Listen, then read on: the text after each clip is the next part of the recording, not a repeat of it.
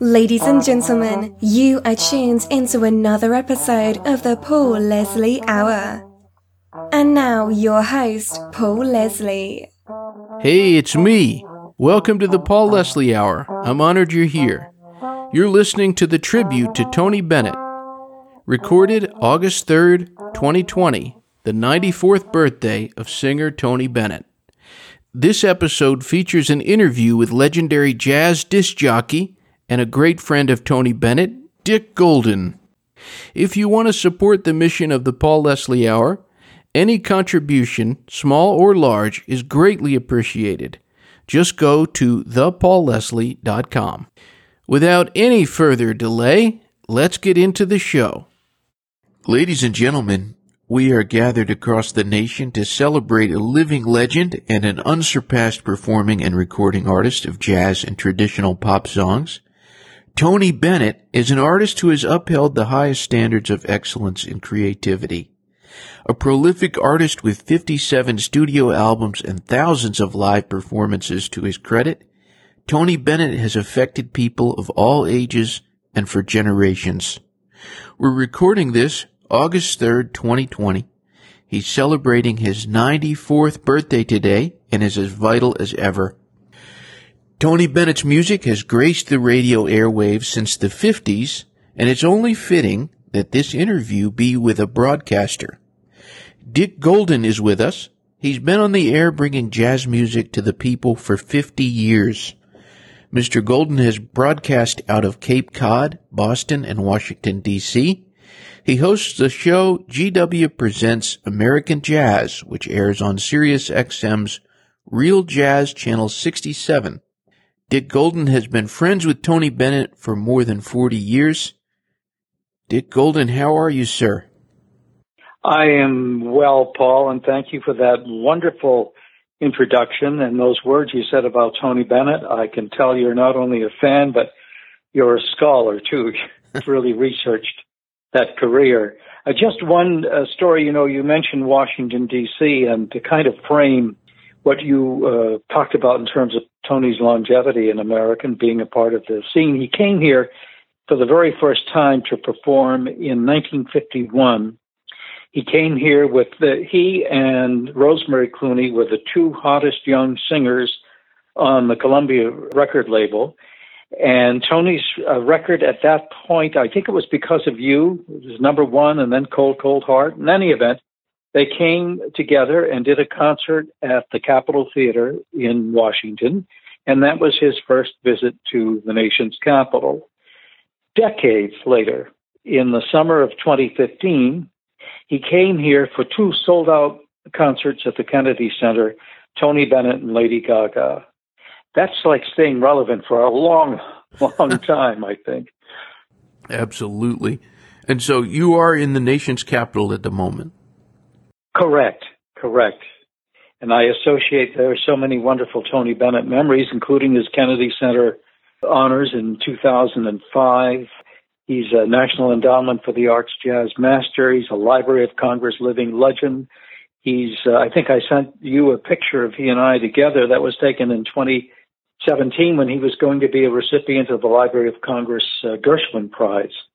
So he's been honored so many times here in the nation's capital for not only his artistry as a singer, but also as a painter. He has a painting of his beautiful portrait of Duke Ellington is at the National Portrait Gallery. And he did a wonderful painting of Ella Fitzgerald, which is at the Smithsonian's Natural History Museum, and a beautiful oil of Central Park, which is at the Renwick Gallery across from the White House. So he has a long association with the nation's capital. Well, Dick, it's a great pleasure to be talking with you about Tony Bennett. I know you've known Tony Bennett for 40 years. We all know that voice. Many of us have seen him in concert, but who is the man? Well, the man is someone we used to talk almost every day when he was painting every day in his studio in Manhattan, right adjacent to his home. And one example, Paul, who is he?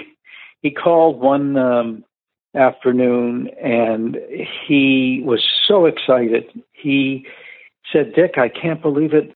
Susan and I were over in Central Park, his wife Susan, and they were walking the dog, and he said, I heard a guy playing a saxophone over there who was so outstanding. I just sat there. Susan and I, we didn't want to interrupt him, but we just sat there and we listened to him for about 45 minutes. He was just so fantastic." Now, here's a guy, Tony Bennett, who has appeared with the Duke Ellington Orchestra and Count Basie and is revered, Frank Sinatra's favorite singer, and so forth and so on.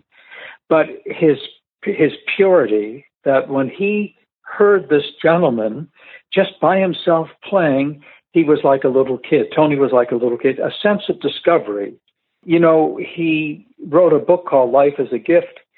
That's who he is.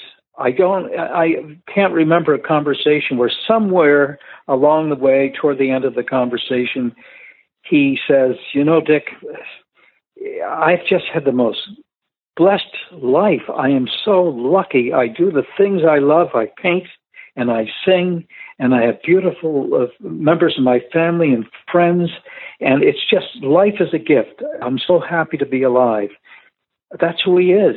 I mean, that the way he radiates on the stage and that great sense of joy that he conveys to an audience, a sense of optimism and hope, that's the gentleman I've known for over 40 years. That really speaks volumes. I'm hoping you can tell us about the first time you came to meet Tony Bennett and you were eyeball to eyeball with him. There he was in the flesh. What are your memories of that event? Well, it was in 1965, early in the year, and it was at Blindstrup's Supper Club in Boston, and I was in college in Boston and working at a Boston radio station, and I loved Tony Bennett's music, and I played it, and I was just fortunate enough to be able to connect with his management, and they arranged for an interview in his dressing room at Blindstrup's in South Boston, and at that particular time, the record that Tony had on the Billboard charts was "Who Can I Turn To?" And he had done an album that was the title tune from the Leslie Bricusse and Anthony Newley's tune, "Who Can I Turn To?" And I had a lady friend I was dating her, and she loved Tony, and I was so nervous. I was like, here we are in the dressing room with Tony Bennett, and he could not have been kinder. More patient. No, take your time here. I'll show you where. If you can plug the tape recorder in over here. Here, let me get the cord. I'll plug it in for you. That type of guy. I'm thinking, what?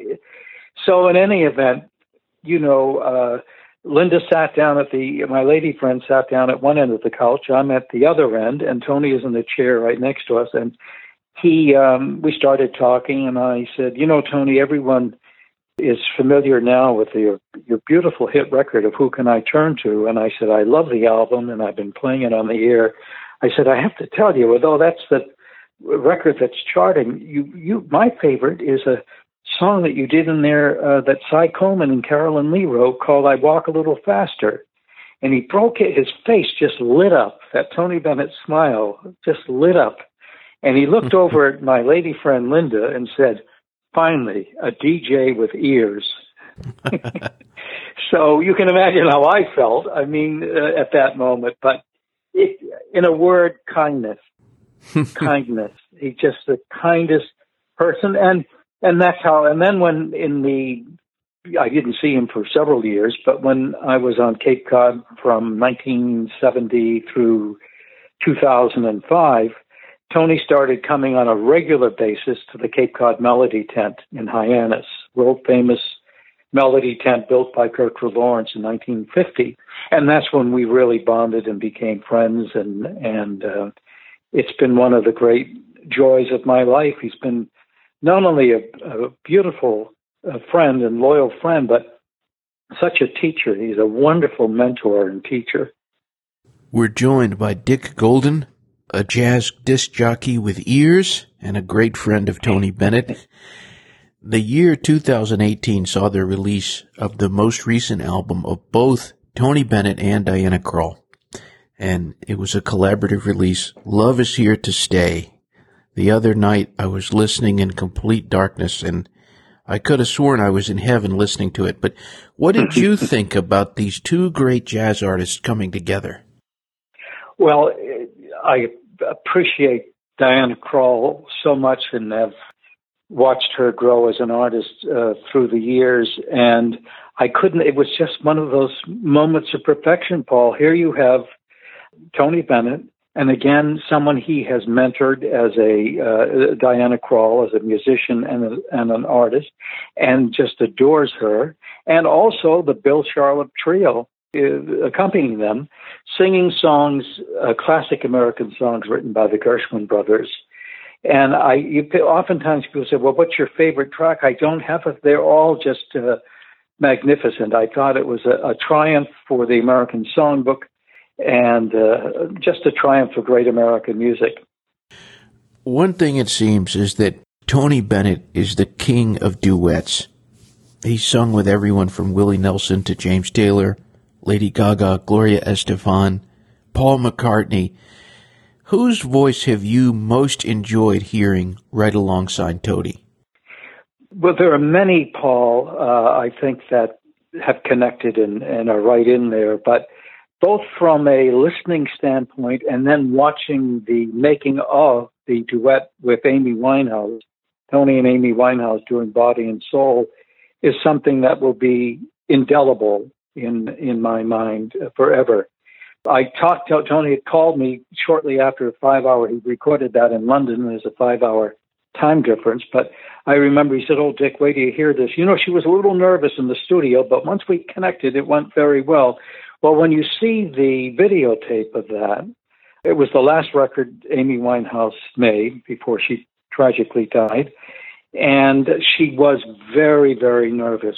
She didn't think she was performing up to par, and she said, I don't want to waste your time, Tony. I don't want to waste your time, and, you know, if you don't want to... And he said, no, dear. No. Just take your time. And again, it seemed he was totally unconscious that there's a control booth and people looking in and listening to what they're talking about. It was very intimate. It was just Tony Bennett and Amy Winehouse. And she said, well, I just don't want to get it wrong. He said, no. He said, we'll just take a little bit. He said, I have to ask you something. He said, do you know Dinah Washington's music? And she said, oh, my God, Dinah Washington? It's my favorite singer. He said, I have to tell you something. You remind me very much of her. And she said, what? Did you know her? Oh, of course, you must have known her.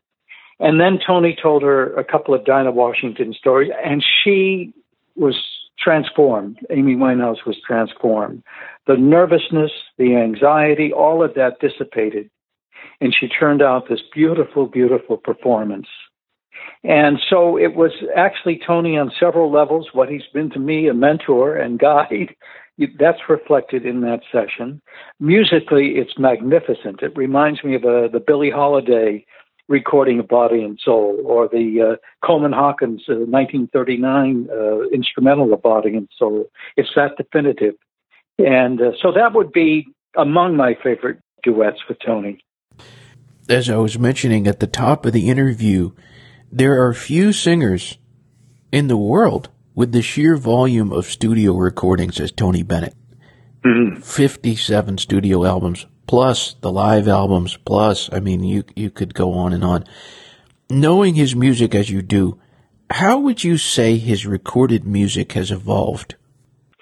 I think right from the beginning, when he came into recording studio, the culture already was changing. The big band swing era was ending, and it's the early 1950s. The good part of that is that vocalists were getting their due, and they were stepping forward, and they were being recognized, as opposed to being just part of a big band. Sinatra stepping out of Tommy Dorsey's orchestra and creating Frank Sinatra. He was coming into that era, but also he was part of a culture where they had people trying to dictate to artists who love great music that, you know, you have to do novelty tunes, you have to do more pop stuff. And he always resisted that. And I think if you go back to the very, very earliest recordings, 1953, 1954, 1955, when he started doing albums. You'll see his stand out. I mean, he did The Beat of My Heart in 1956, I believe. He did an album with just Ralph Sharon as a pianist in 1956, 57. I think what I've always found right from the beginning is his selectivity, his choice of material. Only great songs. And that's been a part of his whole career. I don't know of any artist who has been more articulate about the craftsmen who composed these songs, that golden era of American popular song. So I think right from the beginning it was his incredible taste. And, he always will say, whenever anyone's interviewed him, and he has said it to me on the phone, he said, Dick, the greatest lesson I learned in my life about quality is from my mother, observing my mother when I was 10 years old after my father died. My mother worked in the garment district 12 hours each day and then would take in extra work from neighbors and that sort of thing to help supplement the money she was making in the garment district to keep Tony and his brother John and sister Mary healthy and fed and clothed and so forth and so on. The only time, Tony said, I saw my mother impatient or upset or angry, he said, I would hear her. I would be in the bedroom, but I could hear her late at night, and she would throw a dress down on the floor and say, I don't want to work on this. It's a cheap dress. She only wanted to work on quality material. And that taught him, and again, we learn more from observing people than from what they say. He learned, don't do cheap songs. Don't shortchange the audience. Do only the best songs, and that's why that incredible catalog you just talked about is so rich with just beautiful art songs and songs from the American Songbook. We're joined by Dick Golden, a radio disc jockey and an expert on Tony Bennett. Something that I talked about on this show in the past. It was February 14th this year, Valentine's Day. My wife and I went to one of the last live performances. I think it might have been the last concert that we went to before all of the events of 2020 started to unfold. And there have been times where I've been sad or I've been feeling kind of off or whatever. And when I've thought of that concert, I cannot help but smile. It was amazing. And the thing about it is, there were no breaks. The energy of the show was just so high. This man, 93 years old. Where do you suppose he gets this incredible energy? I think there are so many childlike, not childish, but childlike qualities I've observed in Tony Bennett.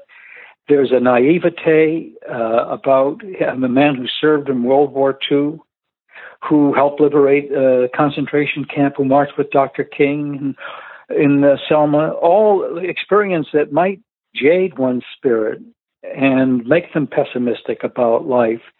Tony is the most life-affirming person, and the description you just gave of that concert, Paul, I think captures that. It reaffirms that when you saw him at 93 years old in February, that's why your spirit felt lifted in the audience. I feel that way. I spend a lot of time when I go to Tony Bennett concerts, kind of like when the lights are low, looking around very quietly to look at the faces of people who are watching him. And it reconfirms for me, because when you're on the radio, you don't see the faces of the audience. You hope they're enjoying it. You hope they're absorbing what you're playing. You hope it's lifting their spirits. But when I see those faces like yours must have been that night and your wife's that night, that's what communicates to me, keep going straight ahead. This man has the magic to do that with an audience, live or on a record. Is there a Tony Bennett song that has the most meaning to you? Oh, boy, there's so many, Paul. I've been just thinking right now a song that he did. One of his favorite albums of all time is the Movie Song album that he did in 1965, the big hit song from that, classic from that, was The Shadow of Your Smile. But there's a song, he did songs that were in movies, and he had the composers of the songs conduct the orchestra or write the arrangements. In that case, Johnny Mandel did the arrangement of The Shadow of Your Smile. Paul Francis Webster, of course, wrote the lyrics. But on that album is a title song of a movie from that time called It's Never Too Late. I love that because to me it encapsulates his spirit. But there's another song he did in 1966 that also, it's 2 minutes and 30 seconds long, but it's called Touch the Earth. Lean down and touch the earth. You know, it was written, and the song was inspired by a book called Touch the Earth, which was a collection of reflections from very, very elderly Native Americans who lived on reservations out in the Midwest, and it was written in the late 1960s, 1970. So some of these people Native Americans were living in the 19th century, and all the wisdom that they brought to life, what they had learned from their life experiences, is contained in that song, Touch the Earth. So those are just a couple. I hope you'll go Google that and listen to it. And it says everything you will ever need to know about the spirit of Tony Bennett and his belief system. Very interesting. Something that you said a moment ago, I have to identify with very much because I did the exact same thing. When I was at this concert, there was a moment when I turned around and I looked at the faces of all of the people in the audience, and Tony's appeal has included people of all different ages and all different types of people. Is there any commonality that you found, though, in Tony Bennett fans? In a word, love, I think, and there are all kinds of love, obviously, but when I'm taking those moments to look around quietly as people are watching Tony on stage, you'll see a young couple, maybe in their early 30s, and dressed nicely, and they're sitting there, and Tony's singing maybe The Very Thought of You or something like that. And very quietly, the gentleman's hand will reach over to his wife or girlfriend's hand and take her hand in his, and she will take her head and put it on his shoulder. He just brings that out. He commands that it's about love. And that is, I find, a very common quality of his audience, that they're very tuned into that. You were kind enough to send me some pictures, and you sent a picture of yourself with Tony Bennett, but then you also sent a picture of Tony Bennett with Martin Luther King Jr., Harry Belafonte, and then another picture, Tony with Lady Gaga, Stevie Wonder, and Paul McCartney. These are all very, very iconic people and people who have contributed so much to the world. What have you found people are like when they're iconic or when they're just a normal person? What is it like observing somebody coming in contact with this great singer, Tony Bennett? I've seen people trip over themselves to get to him, very famous people. He radiates and he dominates when he walks into a room. It could be glittering with well-known people, and I've seen that happen in New York and so forth.